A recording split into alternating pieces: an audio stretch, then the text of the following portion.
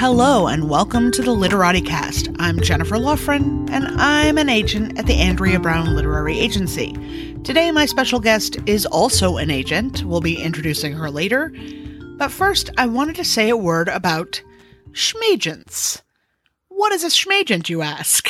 Well, you probably have heard this term bandied around or seen it on Twitter because I coined it some years ago, and a lot of people use it now. And it kind of means fake agent, like agent schmagent, not a real agent, a schmagent. So I'm not talking about new agents here. There are plenty of people who are new. They're building their lists. They're at legitimate agencies, but they're just young or they don't have experience yet or whatever, but they are legit. That's not a schmagent. A schmagent usually falls into one of two categories. Sometimes there's also a bit of a crossover. So either they're just clueless, they have no connections or experience, they don't sell books, or they only sell to kind of suspect publishers that you don't need an agent to submit to, for example. They have no experience in publishing, but they started their own agency anyway. Red flags are you can't find evidence of sales to any major publishers on their website. Their website is full of very obscure authors with no books, or books that cannot be found in a bookstore and don't seem like real books, or just it's hard to find information about what they've done and what they've sold and who they represent. Believe me, a legitimate agent wants to brag about their clients' books. They love nothing more than to talk about their clients' books. So if you are feeling a lot of obfuscation, that's a red flag for sure. Then there's the type 2 or class A schmagent. These are people who are actually scam artists. They're not just inept. They're not just bad. They are criminals. So red flags there. They say you have to pay an editor before they will rep your book. Oh, and they have a suggestion of an editor. And oh, yeah, by the way, that editor is their wife. Or they charge a fee to represent you, or a reading fee, or any other kind of fee. Here's the thing. There's this adage, money flows to the author. What does that mean? That means agents do not get paid until you get paid. Publishers give you money to publish your work. They don't take it from you. The problem is a lot of times authors are dreamers. They have stars in their eyes. Maybe they've been struggling for a long time with getting an agent, or they're just clueless about where to even start, but they want to be published so much. And that makes them easy prey. I know when I sign into my Gmail, I see sidebar ads for scam publishers all the time. And obviously I don't click on them, but if I was a little naive or a little desperate or just like a lot hopeful, I definitely might. So that's what I'm talking about when I talk about schmagents. Authors, you really got to do your due diligence when you're researching agents that you're querying because, not everybody has your best interests at heart. And it's really sad and upsetting when I get emails from people saying, my dad lost his life savings or, many thousands of dollars because he wanted to be published so much that he paid some scam artist. And I can't fix that. I'm sorry. It's sad, but it's not something that can be easily remedied, and certainly not by me, a random stranger. So, that's kind of a downer. I'm sorry. There's lots of great agents, and one of them is going to join me today. Kate Testerman is the president of KT Literary, her very own agency. She's based in Colorado, and she represents books for kids and YA, including authors that you may have heard of, like Maureen Johnson, Trish Dollar. She's amazing. And she's also a good friend, and I'm so glad to welcome Kate today. Kate, let me see if I can get Kate on the line. We're having some technical issues today. Sorry. Hi, Kate, can you hear me? I can hear you perfectly well now. Thank you. Amazing technology. Woohoo! Woo! So, are you ready to answer some questions from the Tumblr? I would love to answer the questions from the Tumblr people. Let's get right into it. Cool. So a lot of authors ask, and this is asked me all the time, they imagine that all agents live and work in Manhattan. And of course, we know that increasingly good agents don't have to be New York City based, as you aren't and I'm not. Yep. But you were a New York agent, and then life brought you to Colorado. Yes. How did you decide to make the leap to start your own agency? It's so long ago. I mean, I say that like I'm super old. When I was looking to move out to Colorado, and that was a life choice, I was with a big agency, and I had conversations within my agency about staying as a member of the agency, like setting up a sort of satellite office. And at the same time, I also talked with some of our friends about their experiences setting up their own agencies. And our good friend and food guru Barry Goldblatt said to me, my only regret in starting my own agency was that I didn't do it sooner. And I kind of took that to heart. And I was like, you know what? This is the perfect opportunity. I'm going to be starting, in one fell swoop over the course of 2 months. I left my job in New York, moved to Colorado, got married, became a stepmom, started my own business, kind of just did everything all at once. Reinvention. Total reinvention, yeah. And it was great. I mean, I love being in charge of myself. The vacation package is fantastic. And I love that the work I'm doing directly benefits me. That wasn't something that I had at my previous agency. And also in the almost 10 years now since I moved out here, technology, when it works, but social media and the other ways that we have of keeping in touch with editors and with the bulk of New York publishing, or the bulk of publishing, which is still based in New York, has expanded to such an enormous degree that I'm in better contact now with editors than I ever was when I had a Madison Avenue or Park Avenue address. Oh, totally. And your agency is now growing. I saw that you added a new agent. So we did. So there are now 4 agents, 2 senior agents, 2 full agents, and an associate agent. We all do young adult and middle grade, and then Sarah Megabo and Hannah Ferguson, who is actually based in New York, and Sarah's here in Colorado with me, also do some adult speculative fiction. But there's now 3 of us in Colorado, 1 in New York, and 1 down in Phoenix. Whoa, that's all over the place. We are all over the place. And I think for me, what I love is that it means, okay, we've got an author speaking at New York Comic Con. Sarah or I don't need to fly into New York. Our New York agent can go and represent us there. Or, right.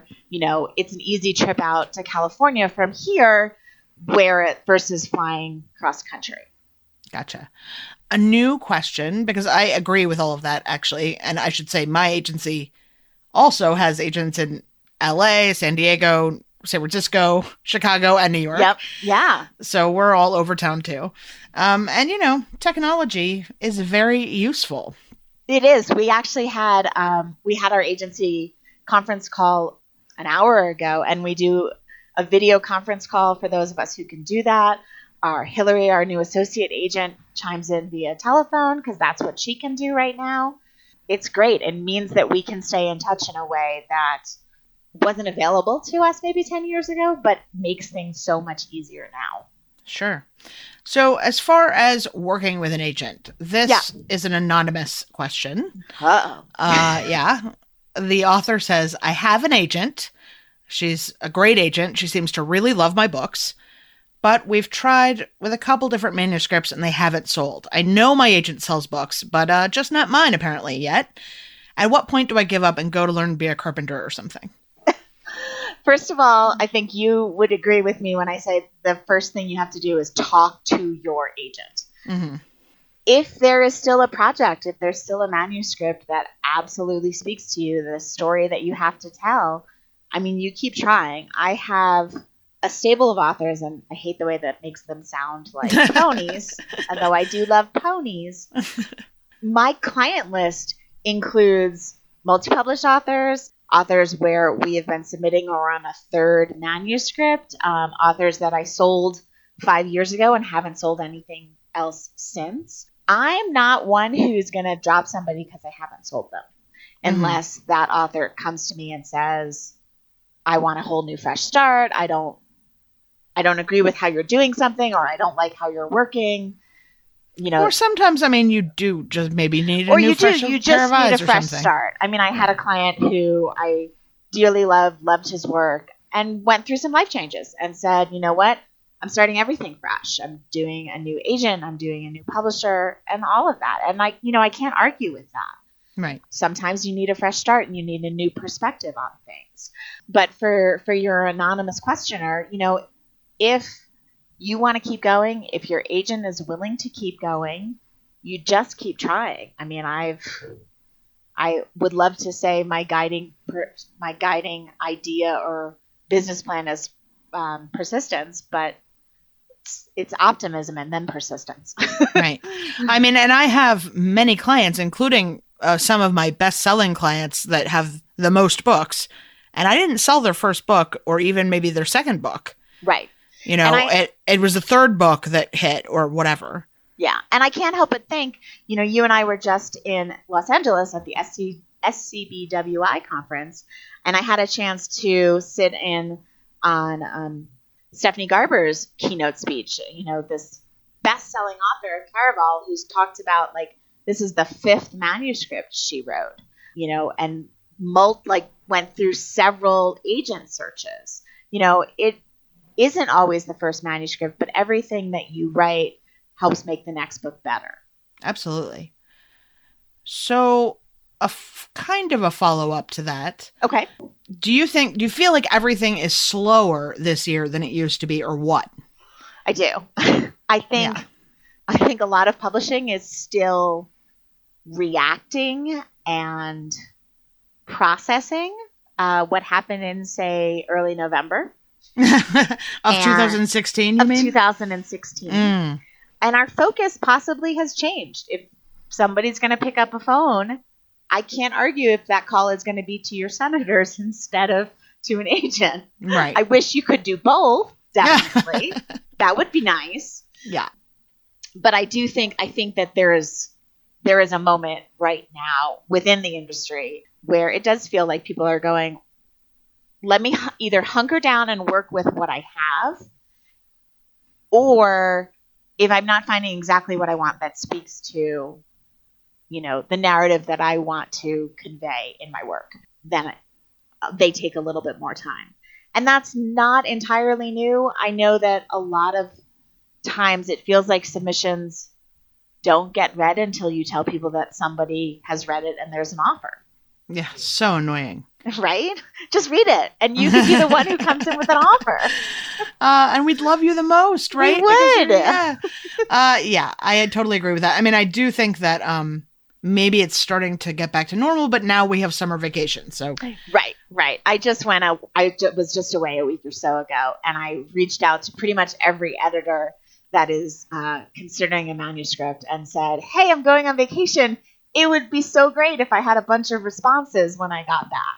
And they're dripping in. Yeah, of course. But some of them are good responses, like, I love this, I need a little bit more time. And some of them are very nice rejections. So we take what we can get. Yeah, you got to nudge. Everything takes forever, but I do, to answer that question, I do think that this year has been particularly rough. Yeah.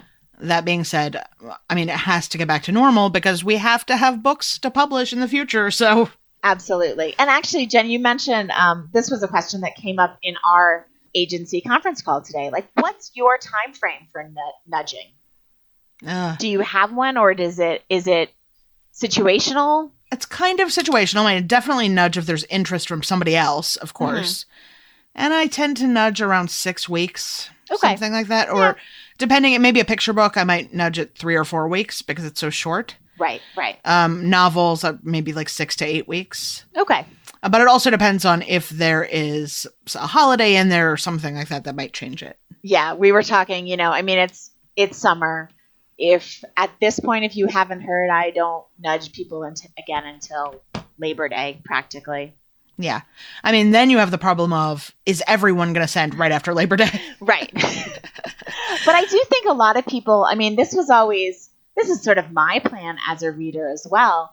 I mean, I closed queries for most of the summer except for conferences, and I am getting so much more reading done. So that I do feel for the couple more submissions that I'm looking at, but that maybe this applies for editors as well.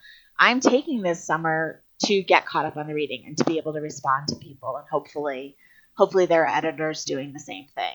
I think it's hilarious how we all work on like a school schedule. Like, well, it all starts back up again in September. Why? Well, it's funny. It's out here in Colorado. My kids go back to school next week. Oh, God. I know. It's a little crazy, but what I like about that is they go back to school and I still have 3 weeks of summer. Fair enough. So this is a different tack. Okay. A questioner asks, how does the literary agent world, or publishing in general maybe, view fan fiction? Does it hurt an author's image or make an author seem immature in any way? Or does it help? I cringe as I suggest 50 Shades, i.e. maybe they have an established fan base. Not that I would ever mention it in a query, but not sure if an agent would do some online sleuthing before offering representation. For the most part, sort of a two-part answer. For the most part, I think that fan fiction can be a useful way to sort of learn the craft, because you can concentrate on plot and setting without maybe needing as much work prior to putting pen to paper or fingers to keyboard in terms of character, because you have those characters. Right, and the world is already built. The world is already built unless you're doing sort of an alternative universe situation. Mm-hmm. I think there's a difference perhaps, or there's a different perspective on authors working on fan fiction for novels, because you're kind of within that same world, versus authors working on fan fiction of characters from TV, movies, comics maybe. There is an author I follow on Tumblr who is an amazing fan fiction writer, and I have reached out and spoken to her many times. I'm like, do you have original work that you can send me? Because I would love to work with you on this. I mean, the characters that her version of these characters has almost replaced the traditional, the canon characters in my head. Because I'm like, oh, well, yeah, of course that's what this guy is. I mean, that's what it is. So I think, yeah, I mean, that's fair. Look, my version of Harry Potter is 100 times better than Joe's. For the most part, if you're querying me, if you have tens of thousands of followers on your fan fiction, tell me about it. If you've got 20, I don't really care. Yeah, I mean, I think the main thing is it going to show up in a bad way? Like, are you plagiarizing? Is there some kind of issue? Or you have... yes, obviously that's a huge issue, but that's not every fanfic writer. Oh, no, not at all. And that's not... I just mean, if there's some kind of situation that will show up in a bad way, maybe get rid of that first or something. Yeah, sure. But, I will admit, I don't do too much digging on an author until after I've read and loved a full manuscript. Right. If somebody queries me, I don't do a Google search. Oh, absolutely not. Even if it's at a partial, I don't really check until I've actually read the full manuscript and said, I'm interested. Let me set up a call. Let me do some Googling. But I definitely Google when I'm offering representation. Yeah, definitely. I mean, look, I don't want to find out that you're a secret Nazi. No, I don't want especially a not secret Nazi. No Nazis. Oh, yeah. Fair enough. I guess a not secret one would be just as bad. Just as bad. Anyway. Okay, that's a good answer. So first, before I ask the next question, I have a quick definition. Okay. And then you'll know what the question is. All right. So quick definition. Comp titles means comparison titles. That is books that we compare your book to in queries and when it comes to marketing. Correct. So a reader asks, do you have any advice about comp titles? I'm finding my manuscript inevitably has things in common with all kinds of other books in the genre. So what does an agent want a comp title to tell them? Style, story, audience, or all of the above? I don't think it needs to be all of the above. I think 2 or 3 aspects. But in terms of comp titles, I'm not looking for the next Harry Potter, the next Rainbow Rowell. Like, you know, I want known titles, but if the only thing you're reaching for are the best-selling books in your age range or genre, that's not helpful. Like, I want to be able to see something that's within the last, 3 or 5 years? You know, a recent title, certainly. If you're reaching back to the books that you read as a child and that inspired you to write this story, that's not super helpful, I think. Well, I don't know. I mean, I can stand one of those. Sure. Here's for me, it's sort of like it's a know it when you see it type of deal. Mm-hmm. Like last week on the podcast that is going to air next week. Confusing. Okay. I spoke to Mackenzie Lee about Gentleman's Guide to Vice and Virtue. I'm so excited. I love her. Absolutely love her, by the way. My comp that I invented myself. Okay. I'm not her agent, by the way, or anything. No, but as a bookseller, you have a fascinating perspective. Yeah. So my comp is it's a YA Brideshead Revisited meets The Hangover. Okay. Yeah. So there, where you're taking a past title plus the current, plus a more recent one. I do think that works. Yeah. So it isn't really like either of those, though, but it does have wealthy libertines and gay love, like Brideshead does. Yeah. And it's a wild, hilarious romp, including too much drinking and random nudity, like The Hangover. That is a kind of perfect comparison. And when I say those two titles in juxtaposition with one another, it usually provokes a laugh. Yeah. And people get what I mean. Mm-hmm. I was once entranced by a comp an editor gave me for a title. It was something like Wuthering Heights meets The Terminator. And I was like, what? I'm listening. How? Okay. Tell me more. Yeah. And so that's the sort of thing where I want it to make me think. Yeah. And it can be the audience, like for kids who loved Wonder and Fish in a Tree. Sure. Or it can be kind of tonal or about actual content, but it probably doesn't want to make it sound like you just literally copied the premise of another book. No, absolutely not. I don't want to get too deep in the weeds as far as query letters go, but I must ask, because we were talking about comp titles, if you had one tip for authors regarding querying, what would it be? Imagine the query letter like the back of the book. You know, it's the flap copy. It's what you would pick up if you're looking at the book in the bookstore. I guess sub advice to that is share it with somebody who hasn't read the book before you start sending it out. You know, I think so many authors that we know now are using critique groups and writing groups, which is fantastic, but they spend so much time working on the manuscript that I don't know that they always think to share the query letter within that group. And I think that's a usually helpful time to make use of the query group or the critique group rather, but also show it to somebody who maybe reads in your genre but hasn't read your manuscript yet and say, does this sound like something you'd be interested in? Right. Does this make sense? Yeah, please. For me, my one tip is specificity. I feel like specificity is really your friend. When you say something like, I don't know, nebulous, like the world as she knew it changed forever. Oh, God, yeah. It's totally vague. It's unmemorable. It tells me nothing. Yeah. But when you make it specific, it acts like little hooks in your mind. Yeah. So like the placid suburb of her childhood now contained man-eating mermaids swimming in a lake of blood. Well, okay, that's something interesting. That is much more specific. I do like that. I mean, I think sometimes authors are so careful or concerned about not giving things away when the query letter has to entice us to read on it. And if you're totally vague, it's not interesting.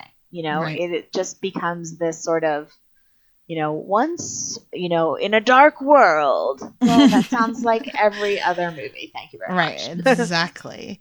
So finally, how does an author define success for a book? So other than getting on the New York Times bestseller list, what happens that makes you think a book is a successful book? Is it a certain number of copies sold, a second printing, an author earning out, or do you look at it as a case-by-case basis? I mean, the easy answer is yes, of course, it's a case-by-case basis. But the first thing that springs to mind is it's the second book deal. You know, it's the publisher who says, this met our expectations, or we believe that this will continue to meet our expectations, or it did better than we wanted it to do, and we want to continue to be in business with you. So here's your offer for, you know, your proposal for your option book. That to me is success. I mean, earning out huge royalty checks every 6 months, those are very nice too. No doubt. But that next deal is a great symbol and sign of success. Right. That isn't to say that, I mean, if somebody's book doesn't perform to expectations, that, you know, they'll never work in this town again or something like that. No, absolutely not. I mean, but I love when we get to a situation, and I'm in this now. We just announced a new deal for my client, Susan Adrian, for her next middle grade novel. Congratulations. Thank you very much. We're very excited. Forever Neverland is coming out in summer of 2019. Her first middle grade novel, Nutcrack, doesn't come out until next month. So the publisher likes what she's doing, loves this book, wants to continue to be in business with her. And I think that's a nice sign of success. Yeah, I mean, it's certainly gratifying for them to show that support with an actual offer. Yeah. It was very nice. And it's people that, you know, nice people that I like being in business with. That helps. It does. So speaking of self-promotion. Yeah. It's self-promotion corner time. So do you have a book that maybe is coming out in August or maybe just came out? Well, I mean, one of the books that just came out that I think is super fun. My family was absolutely obsessed with Pokemon Go when it came out last year. Yes. And still are to some extent. We were on vacation on an island on the East Coast, and my kids just loved finding Pokemon that they'd never seen before. Kim Harrington is a client who was equally obsessed and said to me the week or so after the game came out, hey, I think I've got an idea for a book about this. And we ended up selling 3 books in a series called Gamer Squad to Sterling Children's Publishing. The first 2 came out yesterday. Are they about Pokemon? They are a thinly veiled version of Pokemon Go. Okay. The first book is called Attack of the Not-So-Virtual Monsters. And it's about these kids playing, you know, a monster collecting app on their phones. And something goes wrong and the monsters get loose in the real world. That's amazing. And so they have to use their phones to catch them again. I just made a great hand gesture that you can't see, but it's really effective. I get the idea. Yeah. And the second book is out as well already. And then the third book comes out in a month or so.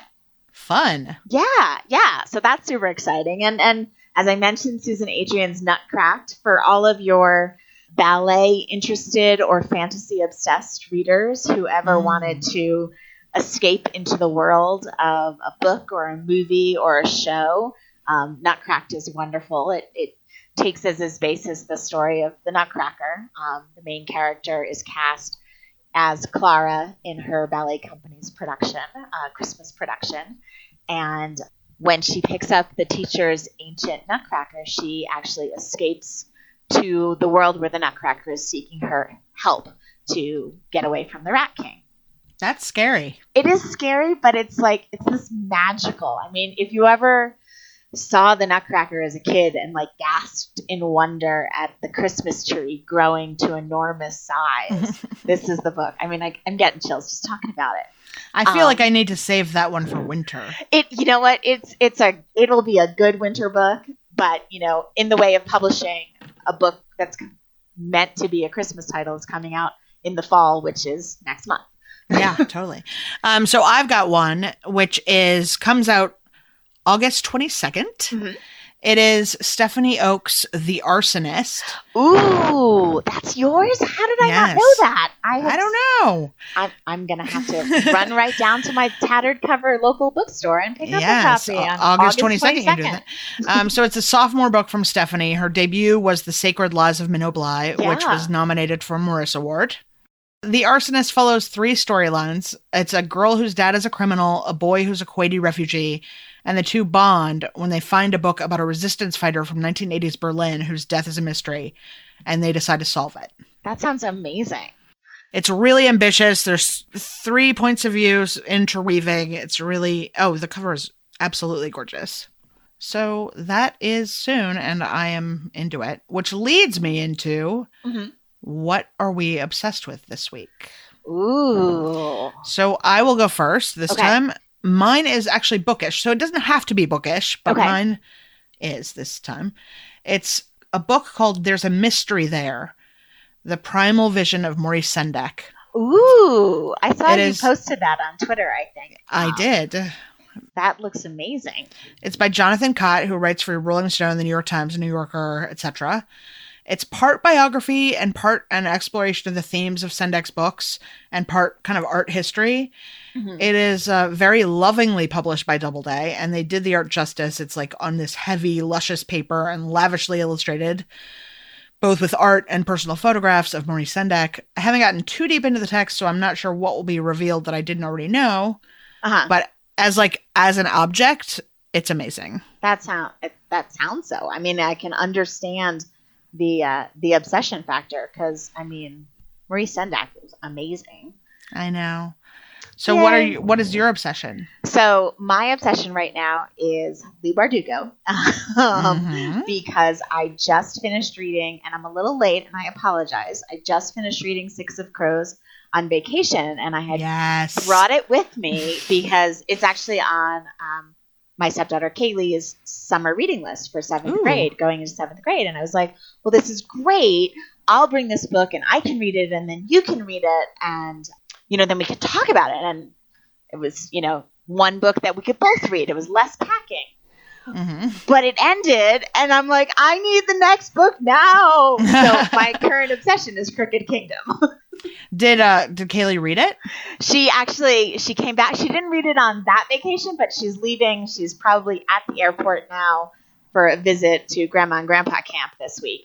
And so she brought it with her for this vacation because it's a little more alone time. Yeah, fair enough. So that's my current obsession.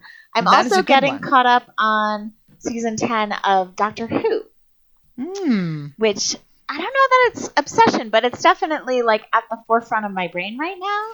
Who's the doctor in that season? So it's still Peter Capaldi, and this is, I think, his last full season. The companion is Bill, who I'm really enjoying. But as a storytelling, in terms of story, it's interesting to watch and kind of take off the fandom glasses and go, well, this feels like a little bit of a retread of some of the stories that we've seen before. Yeah. And that is kind of interesting to me as a consumer of media, of stories, to go, I can love and be interested in something and still find reasons to critique it. That's what I've got going on right now. Cool. Well, thank you so much for joining me. Thank you for inviting me, Jen. I love chatting with you all the time. Excellent. Well, we'll do it again, I'm sure. Sounds good. Let's talk soon. Bye-bye. All right, bye. So that's our show. Thanks for listening. As always, I can be found on Twitter at LiteratiCat. Kate Testerman can be found on Twitter at Daphne Un, which is her alter ego, Daphne Unfeasible. And there's a Patreon. If you'd like to throw $1 in to support this podcast, you can do so at patreon.com/literaticast. Thanks so much for listening, and we'll see you next time.